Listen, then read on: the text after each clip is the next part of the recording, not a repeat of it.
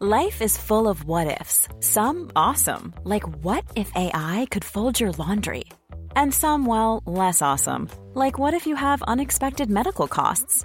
United Healthcare can help get you covered with Health Protector Guard fixed indemnity insurance plans. They supplement your primary plan to help you manage out-of-pocket costs. No deductibles, no enrollment periods, and especially no more what-ifs. Visit uh1.com to find the Health Protector Guard plan for you.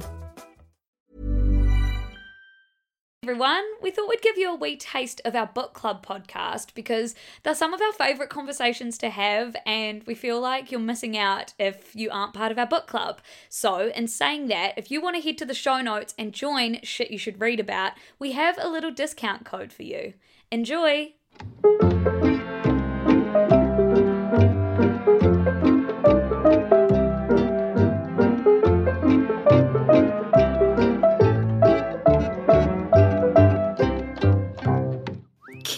Bookies. Belle and I have decided 2 seconds ago that Bookies is going to be the book club pet name. We have little shits in the newsletter and we have Bookies in the book club. Belle, thoughts? I love it, and it makes me laugh because it's also what you call like a TAB or like a gambling. Yes. I was a gambling yes, shop but in the UK. We're reclaiming Bookies, just like we reclaimed slut. Yeah. Well, I don't know if I've reclaimed slut yet, but like I remember there was a conversation at some point about it. I'm on the floor. This is too much. Okay, strap in, Bookies. This is why this podcast is purely for our deepest and dearest members of the SYSCA community. You hear all the unhingedness and perhaps you relate. Yes, that's the whole vision. We are like very just kind of mincing around our ideas here. And as we promised when we set up book club, none of this is going to be like university English literature, media studies analysis, because who has time for that these days? We're worn out women. But just want this to feel like we're all catching up in real life, gossing over this gorge book, which brings me to a gorge quick segue of our new app that we invented. No. Our new app that we totally built. Actually, Belle did famously say on Culture Vulture last week that it felt like I had built the app inside your mind. It had a little flower and it was But no, everyone, I'm sure everyone listening to this is already on Geneva, and because you would have seen the photos that we posted of us recording this right now. It's just so cute, everyone. It's so cute, and I love just watching. It's like everyone kind of make friends on there and share their ideas and thoughts. It feels way more intuitive than the Substack chat we were having on theirs, although we still love that. It's just so fucking cute, and every time I open it is pure joy, and I just love everyone's ideas and thoughts, feelings, emotions, and if that's all we can bring to the world, I'm fucking stoked. No, literally same. And it feels, no, honestly, every time we talk about the app, I feel like I'm like whining about it. Like I'm going, no, I love it. Like, no. And it's like, why am I whining about this app? And maybe it's because usually when you have to download a new app, it feels like a chore, and then you open it and you feel depressed and you feel like pressured. But this one, I'm like, I'm so used to whining about apps that now I'm whining in a good way, because it's so funny how much plugging we do. I know it. Also, I was just going to say, it also sounds like we are doing like a 2014 influencer campaign where we're pretending that this isn't an ad. It's not an ad. But anyway, I feel like I'm carrying my journal around in this app. Belle, tomorrow and tomorrow and tomorrow, the book of the month. General thoughts. Give me them. Okay. As I was arriving here, I was thinking like this. Usually I have like a good structure in my mind for when we do a podcast, but this has been so hard to critique or talk about because there's so much and it's so good. I just feel like this book burst my life open, and I think so many people, it's not an original hot take, are saying, like, I'm not a gamer, I'm not really interested in gaming. It's astonishing to me that I can love a book so much that's set in a whole reality that I don't ever really encounter or experience myself, and I perhaps thought was exclusive to a certain type of community or person. I'm just going to go on a quick rant, and then is that cute? My hot thoughts. You can go on a quick rant. That's all this podcast is about. Okay, my two deep loves for me from this. One is like this kind of confused me. It's been promoted as a love story, and we were just talking about this at genevaapp.com about like. It's never struck me as a love story. Obviously, there are romances and there are relationships in this book. But the relationship between Sam and Sadie, to me, I was so overjoyed to read because, in a way, it kind of reminds me of our working relationship or working collaborations I've had with friends that have fucking changed my life. And I saw so much of what you do, Luce, with Ruby running SYSCA, but just like the power of ideas and the power of friendship, and why do we always have to kind of conflate that with romantic love? And I think that was confusing in terms of how it has been spoken about. It's a love story, but it's a love of work and a love of ideas. And yeah, but I feel like it's in its promotion, it was promoted as a love story, but not the love story you expect. Like it was, it wasn't like, this is true. It wasn't like, it always had the little tease of like, but not quite the one boy you meets expect. girl. But I will say, again, in the fucking Geneva chat, a point that I really loved was like, but why do we all want and expect there to be, you know, this friendship to turn into a love story by the end? Like we sort of are all like chomping at the bit for them to, not particularly in this case. I think Gabrielle's even did a good job at making us not want Sam and Sadie to get together in the end, but I feel like for at least a period we were all expecting it to happen.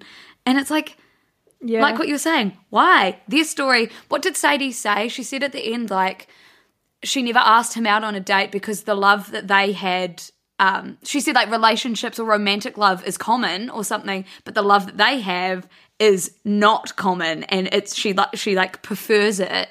And I thought that was really interesting. There's so much. I know. That's what I mean. It's so hard to talk about this book. That sucker punched me. And I've heard Gabriel Zevin in an interview say, there is no Sadie without Sam. I couldn't never write those two characters in isolation of each other. And I think we're so conditioned to believe that success is love or success is romantic love and conflict resolves in marriage or a coming together in a romantic way. But it's just like two friends who broke apart this gaming industry. It's fucking special, and I really hope, I'm really interested to see the kind of flow and effect this will have on literature and pop culture to come, where maybe we'll start seeing more explorations of these creative working relationships and friendships that are not like, and then at the end they got married. No, I know. Okay, there's so many in just what you just said.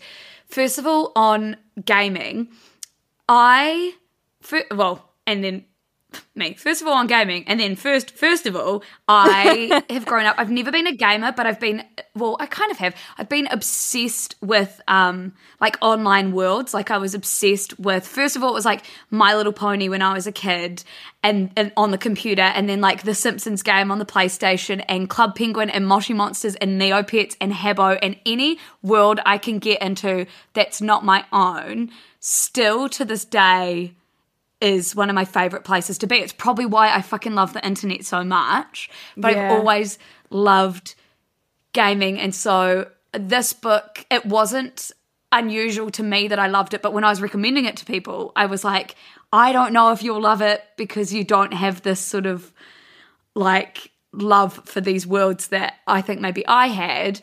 But then I went to listen to Gabrielle Zevin speak at the Auckland Writers Festival, and she said, yes, she loved gaming, but what she loved more was that she got to write about a history that she had been there from the start for. Like, she was there at the very beginning of gaming, and she's there now at where gaming is now. So it's not like she has to go and dive into this complex history that she wasn't even alive for. Like, somehow she has been around for this the entire duration of gaming, and that made it really cool for her to write. 'Cause how often have you seen history from start to finish or start to where it's at and get to write about it? Oh my God.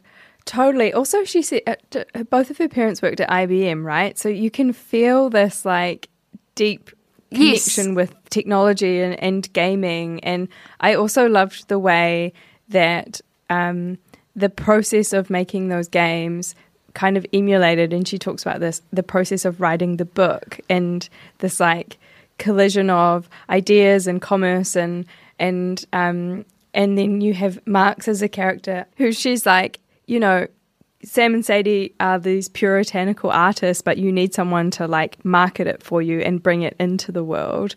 And I heard her, was that on the Barnes and Noble podcast? Yes. And she was talking, I listened to that, and she was talking about how he reminds her of, like, she's the artist that writes the book, but she needs the people to make sure, she needs marketers to make sure people read the book.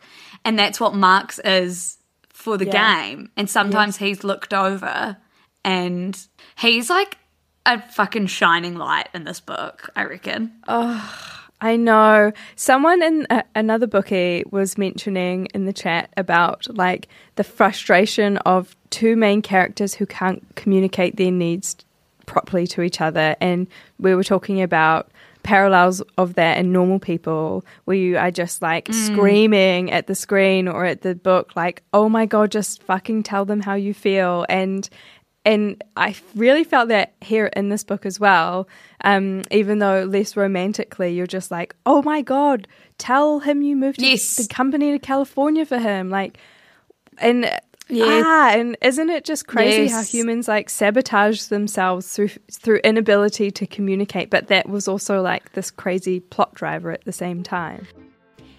If you want to hear more of our conversations about the books we're reading in our book club, you can come and join Shit You Should Read About, which is the very apt name for our book club, where we give you access to our group chats, our full podcast episodes, our weekly prompts, our roundups. It's just the cutest community on the internet. And even better, if you click the link in the show notes, you can get a discount to become a SYSCA supporter and join the book club.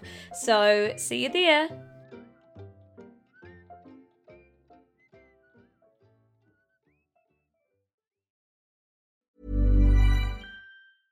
Even when we're on a budget, we still deserve nice things.